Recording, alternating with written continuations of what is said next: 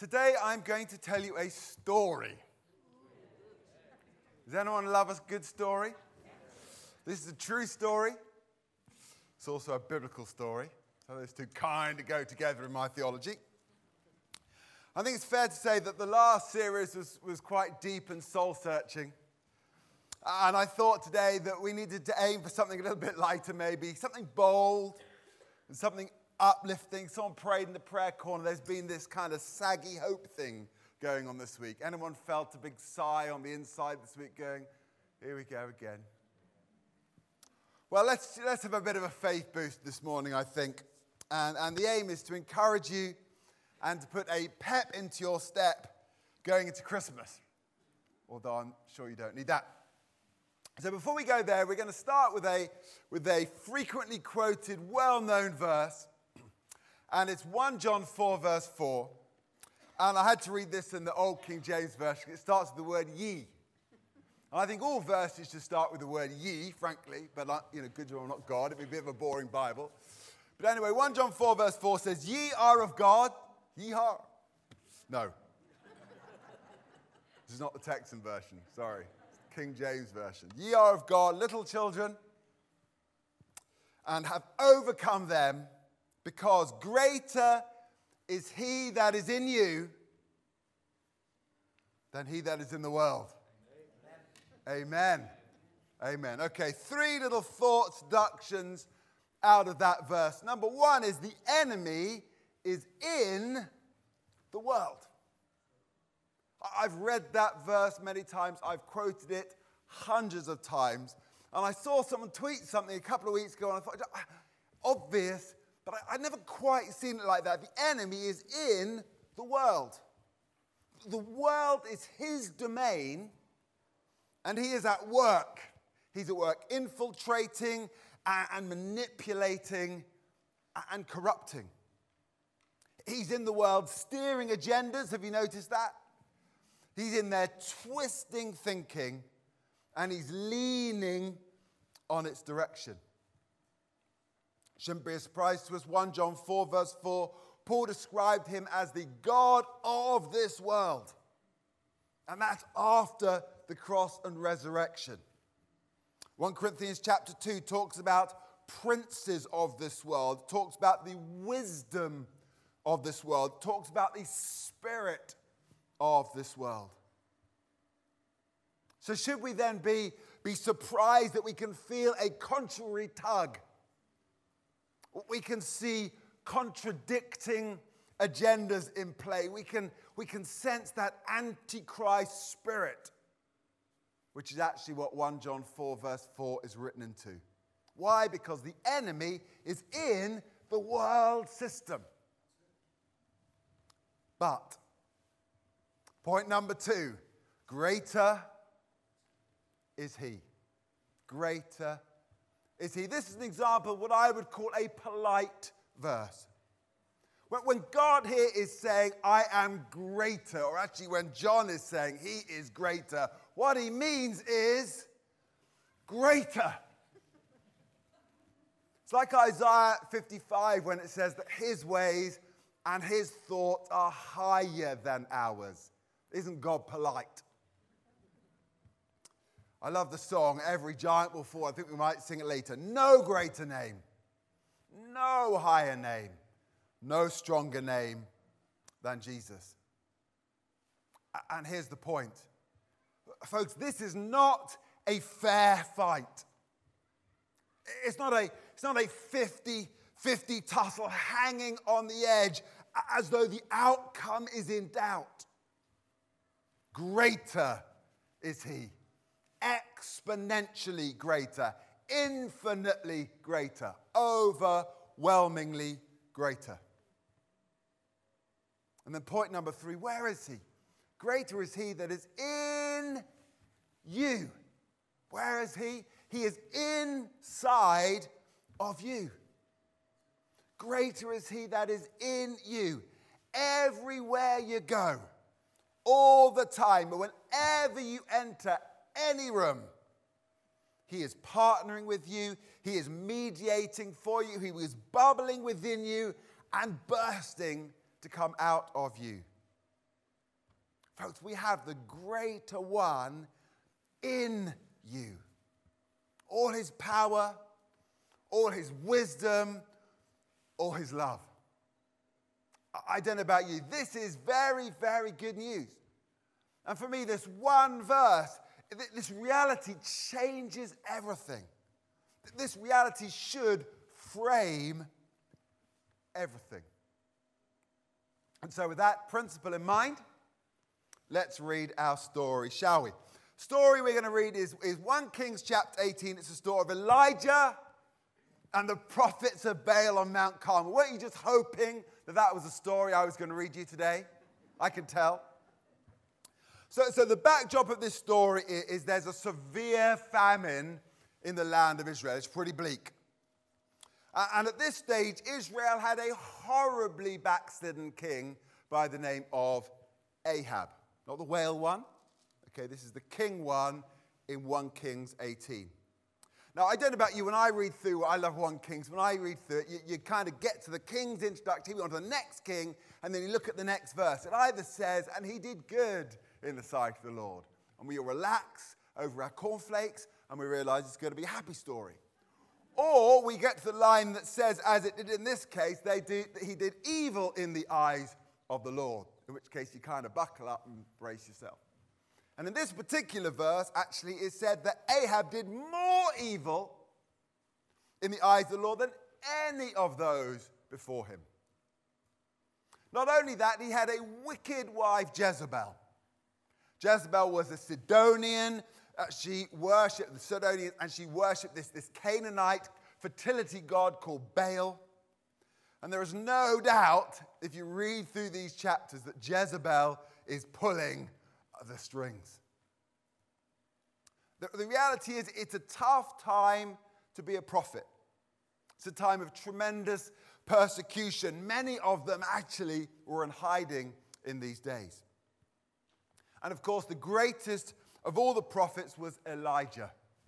And Elijah had already seen God do some amazing things. Okay, so let's read the story. Now, I was thinking about this and thinking how I would feel if I were you. This is quite a long story. There's quite a lot of verses. And it's nice and warm in here. You know, it's nearly Christmas. You're busy. I just have imagined it'd be a great time for you to kind of drift off. That Jamie could tell us a story and someone will wake us up at the end. I thought, what can I do to stop that happening? I thought we could make this story interactive. Okay, so it's going to go like this. We'll try this. It might be a horrible failure, but we're going to give it a go. Okay. If I say these names, if I say the name Ahab or Jezebel or Baal, I kind of want you to boo. Can you do that? I think that would be appropriate. Having said that, if you heard the names Elijah, you see, you guys are quick, aren't you? Or I think God falls into this category. I think that would be the time for a cheer. Okay, bear in mind, we do need to finish this story by about 11:30. Okay, so not too much jubilation. Okay. Don't steal my thunder. Okay, so here we go. 1 Kings chapter 18. Ahab went out to meet Elijah. When Ahab saw him, he exclaimed, "So it really is you, you troublemaker of Israel." "I have made no trouble for Israel," Elijah replied. "You and your family are the troublemakers, for you have refused to obey the commands of the Lord and have worshipped the images of Baal." You guys are good. "Now summon all Israel to join..." I'm not sure they get a boo or a cheer, Israel, at this stage. It's a bit in the balance. "Now summon all Israel to join me at Mount Carmel, along with the 450 prophets of Baal and the 400 prophets of Asherah," they definitely get a boo, "who are supported by Jezebel." So Ahab summoned all the people of Israel and the prophets to Mount Carmel. Then Elijah stood in front of them and said, "How much longer will you waver, hobbling between two opinions? If the Lord is God, follow him. But if Baal is God, then follow him." The people, unlike this shower in this room, that I whipped up, to be fair, were completely silent. "Now bring 2 bulls, and the prophets of Baal may choose whichever one they wish and cut it into pieces and lay it on the wood of their altar without setting fire to it. I will prepare the other bull and lay it on the wood on the altar, but not set fire to it. Then call on the name of your God. That's a boo. The wrong God, that one. Got ya. Call the name of your, and I will call the name of the Lord. And the God who answers by setting, that's hooray, I think, before we read the end of the story, but hold on. This is shambles, isn't it? I love it. The God who answers by fire, setting fire to the wood is the true God. And all the people agreed. We agree.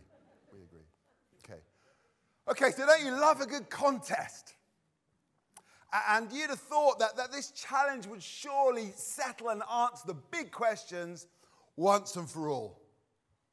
You know, and I reckon that the prophets of Baal fancied their chances here. But you know what? They hadn't read 1 John 4, verse 4. Okay, let's carry on. Verse 25. Then Elijah said to the prophets of Baal, you go first, for there are many of you. Choose one of the bulls and prepare it and call on the name of your God, but do not set fire to the wood. So they prepared one of the bulls. I think it should be shouldn't it, for the bulls? I don't think they get a great deal here. Prepare one of the bulls and place it on the altar.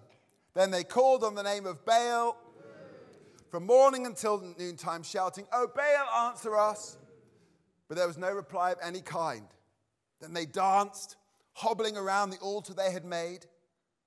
About noontime, Elijah began mocking them. "You'll have to shout louder," he scoffed, "for surely he is a god. Perhaps he is daydreaming or relieving himself. Or maybe he is away on a trip or is asleep and needs to be wakened." So they shouted louder. And following their normal custom, they cut themselves with knives and swords until the blood gushed out. They raved all afternoon until the time of the evening sacrifice, but still there was no sound, no reply, no response. And I love that passage. You know, the Baal worshippers, you can imagine the scene. The Baal worshippers gave it absolutely all they got, while we have Elijah giggling and teasing in the background.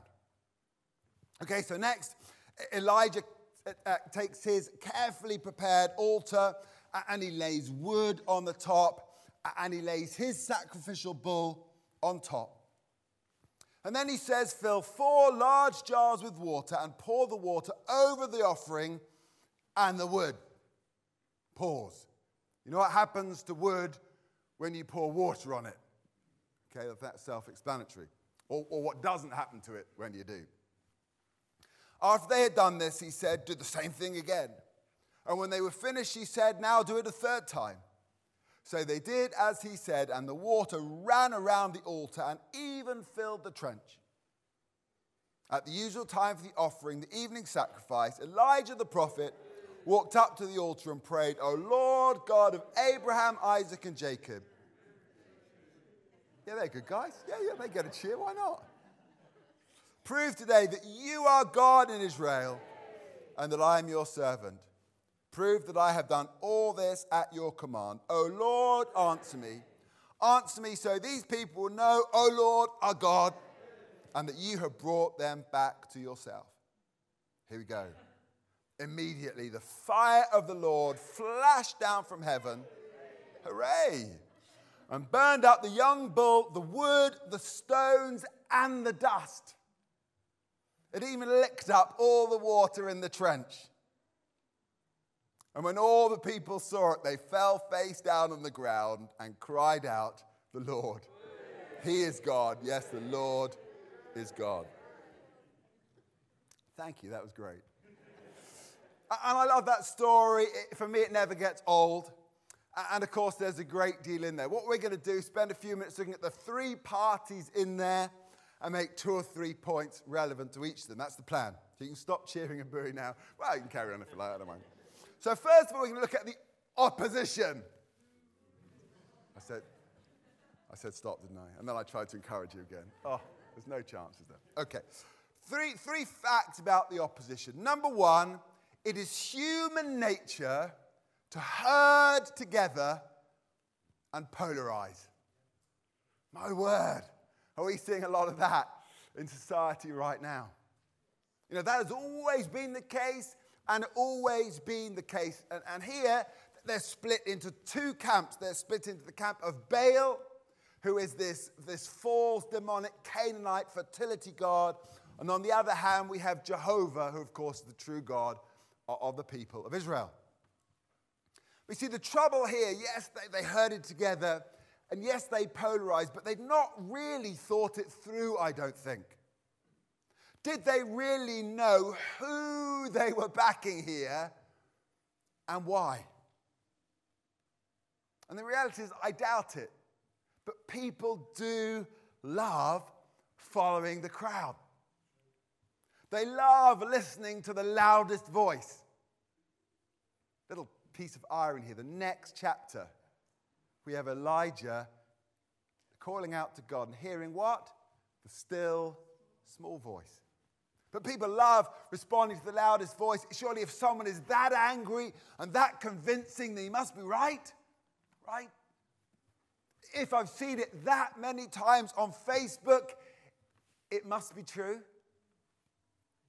If people love a cause that they can align behind, that's human nature. I said, boy, have we seen people herding together, and have we seen people polarize, and that means taking extreme views, either completely black or completely white, and you're not even allowed to say that these days, I understand that, and all the grey in the middle.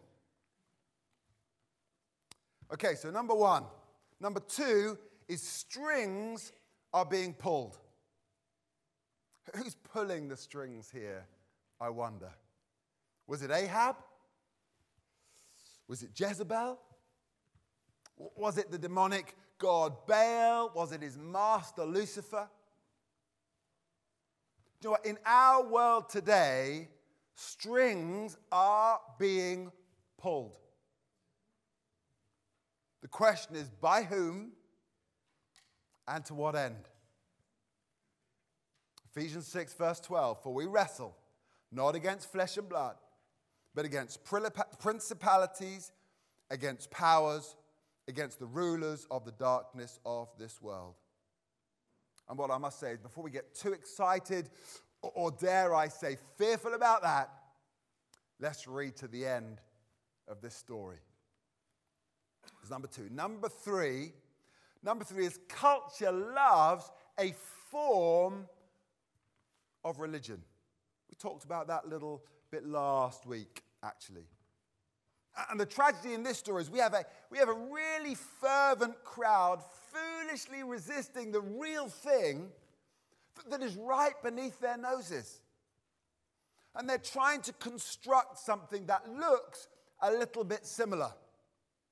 You know, there's a God, there's worship, there are rules, there are prophets, there are sacrifices.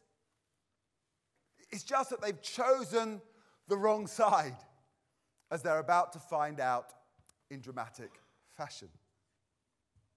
You know, the world may not all be following Jesus, but they are still intrinsically religious.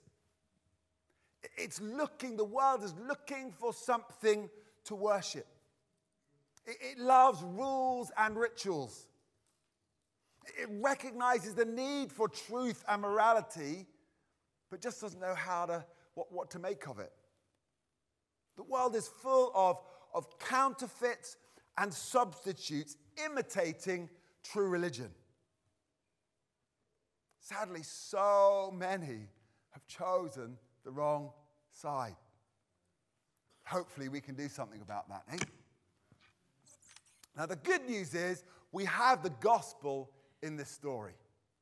In fact, we have the gospel in every story through the Bible, really. And in this case, it goes like this. The prophets of Baal were desperately fervent.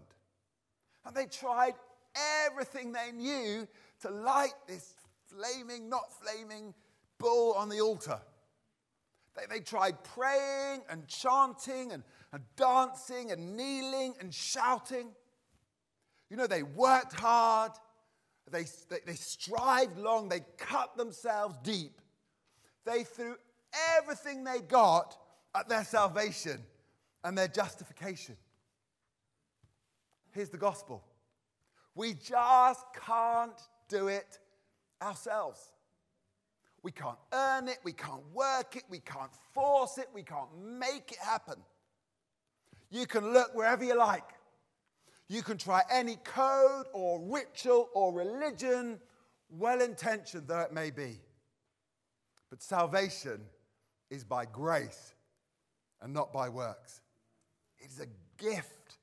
It is not earned. It is all of God and nothing of us.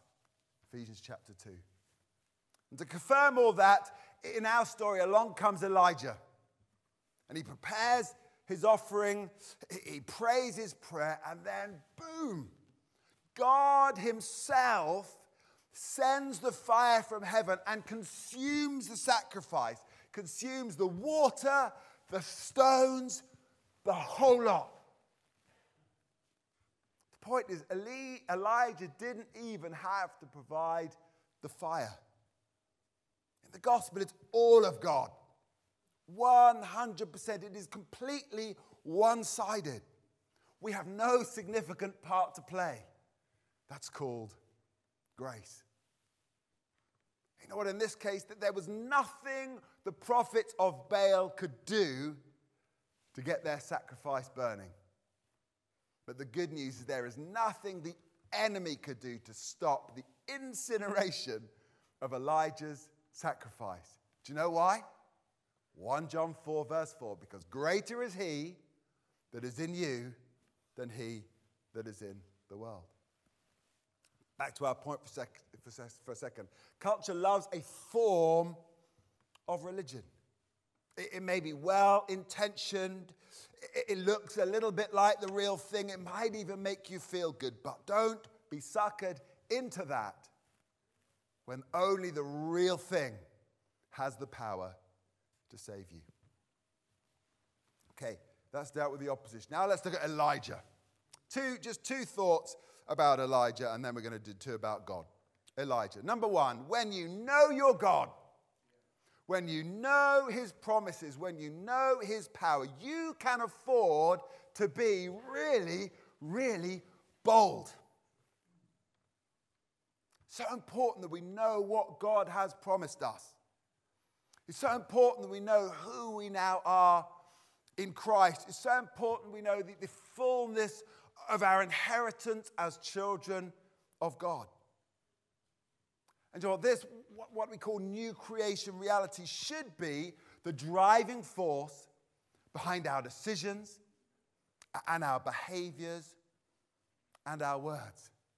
If we really know our God and his power and his promises, we can afford to be really bold as followers of Jesus.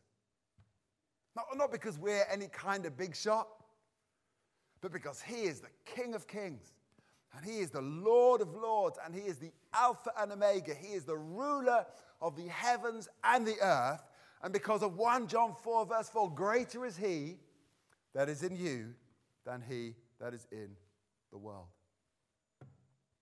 That's point number one about Elijah. Point number two is even the biblical greats suffered from distortional thinking patterns. You know, God here has just performed one of the most dramatic and sensational and definitive miracles in the whole of the Bible. And what does Elijah do? Read a few verses in the next chapter. Chapter 19, verse 2. Jezebel sent this message to Elijah. May the God strike me and even kill me. They'd had much success at the striking and killing before this, up to this point, I'd like to point out. May the God strike me and even kill me if by this time tomorrow I have not killed you just as you killed them. The whole of the prophets got killed in this story. We missed that out because it was bloodshed. Didn't want to go there. Happy day, Sunday. Verse 3. Elijah was afraid and fled for his life. He went to Beersheba, a town in Judah, and he left his servant there. Then he went on alone into the wilderness, traveling all day. He sat down under a solitary broom tree and prayed that he might die. Elijah goes from the greatest imaginable triumph to suicidal thoughts in the space of 24 hours. Amazing after what he's just seen God do. All that faith and boldness that he exhibited up there on Mount Carmel. Within hours, he goes away, sits under a tree, and begs God to let him die. And here's the moral of the story. Just because God is using you, just because God is blessing you and doing amazing things in and through you, does not mean that distortional thinking patterns deeply rooted in your brain aren't in there trying to bite you. Let's have a look at some examples of distortional thinking patterns. Ask if any of you ever think like that, ever, any time. Number one, God was awesome yesterday, and he'll be amazing tomorrow. But right now, today, facing this, I'm toast. That's distortional thinking. Jesus said, I'm the same yesterday and today and forever. Here's another one. It's my job to fix all the problems around me, and if I haven't, I've failed. Guys, we all know that's not true. It's not our job to fix everything around us. But how often do we allow that thought to get into our psyche and start to take over and start to crush us? And we find ourselves one day after the great miracle sitting underneath a broom tree. Probably not literally. Next distortional thing. If I can make everyone around me like me, if I can't make everyone around me like me, I must be doing it wrong. Next one. If things around me are in a mess, it must be my fault. And if I've not scored, last one, I've not scored 100%, so I deserve to feel the shame. And again, in our sane moments, none of us would read those and go, absolutely right, that's true.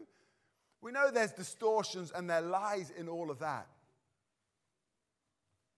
But the point is, we're all susceptible to distortional thinking patterns. We're all vulnerable to the enemy's lies and those little pesky self-doubts. Even Elijah, probably the greatest prophet of them all, bar Jesus. I don't know about you, but does anyone else find that just a little bit reassuring? You know what the solution is? The solution is always the same. It's to get back on the rock. If you find yourself in that place with those pesky thoughts are tugging away and crushing you down, get back on the rock, get back to God. Get back into his word. Get back into his presence. Get back onto your knees. Why? Because of 1 John 4 verse 4. Greater is he that is in you than he that is in the world. Okay, rattling along here. The third party in our story, of course, is God. 2 points about God. Number one, we've already covered it. We're going to look at it again. Number one, it really is not a fair fight. Again, don't get suckered into thinking this is going to be a close-run thing and it's a precarious 50-50 duel which might fall either way. Psalm 147 verse 5, how great is our Lord? His power is absolute. His understanding is beyond comprehension. Jeremiah 32 verse 17, which we used to sing, our Lord God, behold, you have made the heavens and the earth by your great power and outstretched arm. There is nothing too hard for you. Matthew 19 verse 6, with man this is impossible, but with God all things are possible. So look at, on Mount Carmel, look at the odds and look at the numbers. I've done my sums. I reckon it's 851 to 1. Okay, it's 450 prophets of Baal, 400 prophets of Asherah and Ahab on one side versus Elijah on the other. But you know, when I read through that passage, it doesn't look to me as though God had to burst a blood vessel or strain a sinew or sweat a bead. And the victory was total and utter. Literally, it was an annihilation. We're not talking here about a kind of 1-0 win with a dodgy penalty against the run of play in the very last minute. We're talking more about that 20-0 win that England women had against Latvia a couple of weeks ago. 851 to 1. 851. But what's that saying? You plus God makes a majority. Haven't heard that one before? You know, with God, we don't have to beg and grovel hoping to come out unscathed. It's not better be careful or we might make the devil mad and then we're in trouble. In Christ, my Bible tells me we are more than conquerors. My Bible teaches me that God is willing and that God is able, that God is for you, that God is even in you, and that God is considerably greater. 1 John 4 verse 4, in case you haven't got it yet. Greater is he that is in you than he that is undoubtedly in the world. And point number 2 about God, we're getting there now. Number 2, God is faithful. Elijah put himself completely on the line here. God backed him 100%. Here's the point. God will never hang you out to dry. God will never let you down. God will never prove to be insufficient. God will never make you walk through the fiery furnace without going with you. Hebrews 13 verse 5, for God has said, I will never fail you. I will never abandon you. Psalm 33 verse 4, for the word of the Lord is right and true. He is faithful in all he does. Philippians 4 verse 19, and my God will meet all your needs according to the riches of his glory in Christ Jesus. So back to 1 John 4 verse 4. Number 1, the enemy is in the world. But if you take God up Mount Carmel with you, the enemy just does not have a chance. Number 2, God, greater is he. Never underestimate how much greater. And thirdly, where is he? He's inside of you. He's in you wherever you go. He's with you as you enter every room. He's for you in every situation. I tell you what, follow his lead, and the 851 other guys don't stand a chance. Okay, how do we respond to this morning? 3 questions for you, as usual. Number 1, for you, is it a form of religion or is it the real thing? Always a good question to ask.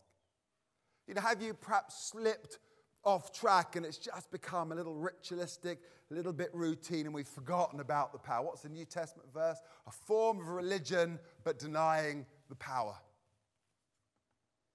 Are you maybe going through the motions? Maybe it's time to remind yourself of 1 John 4 verse 4. Maybe it's time to remind yourself who is on the throne and exactly what that means. So first thought, question, tape for the Lord is for you.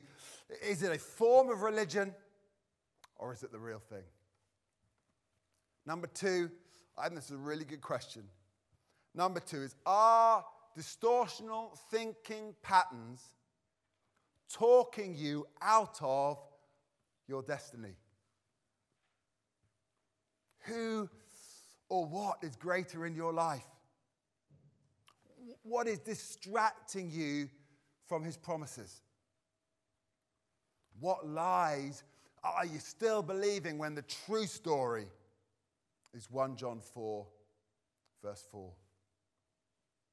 And then question number 3. Question number 3 is this: how bold are you? You know, what changes in the light of 1 John 4, verse 4? I would argue everything changes. What changed in the light of the fact that he is so much greater? What changes in the light of the fact that he is in you? the fact that the Lamb wins. And the fact that the enemy, the one who is operating in the world, is a defeated and disarmed foe. What changes as a result of that? And the question off that becomes, how bold are you?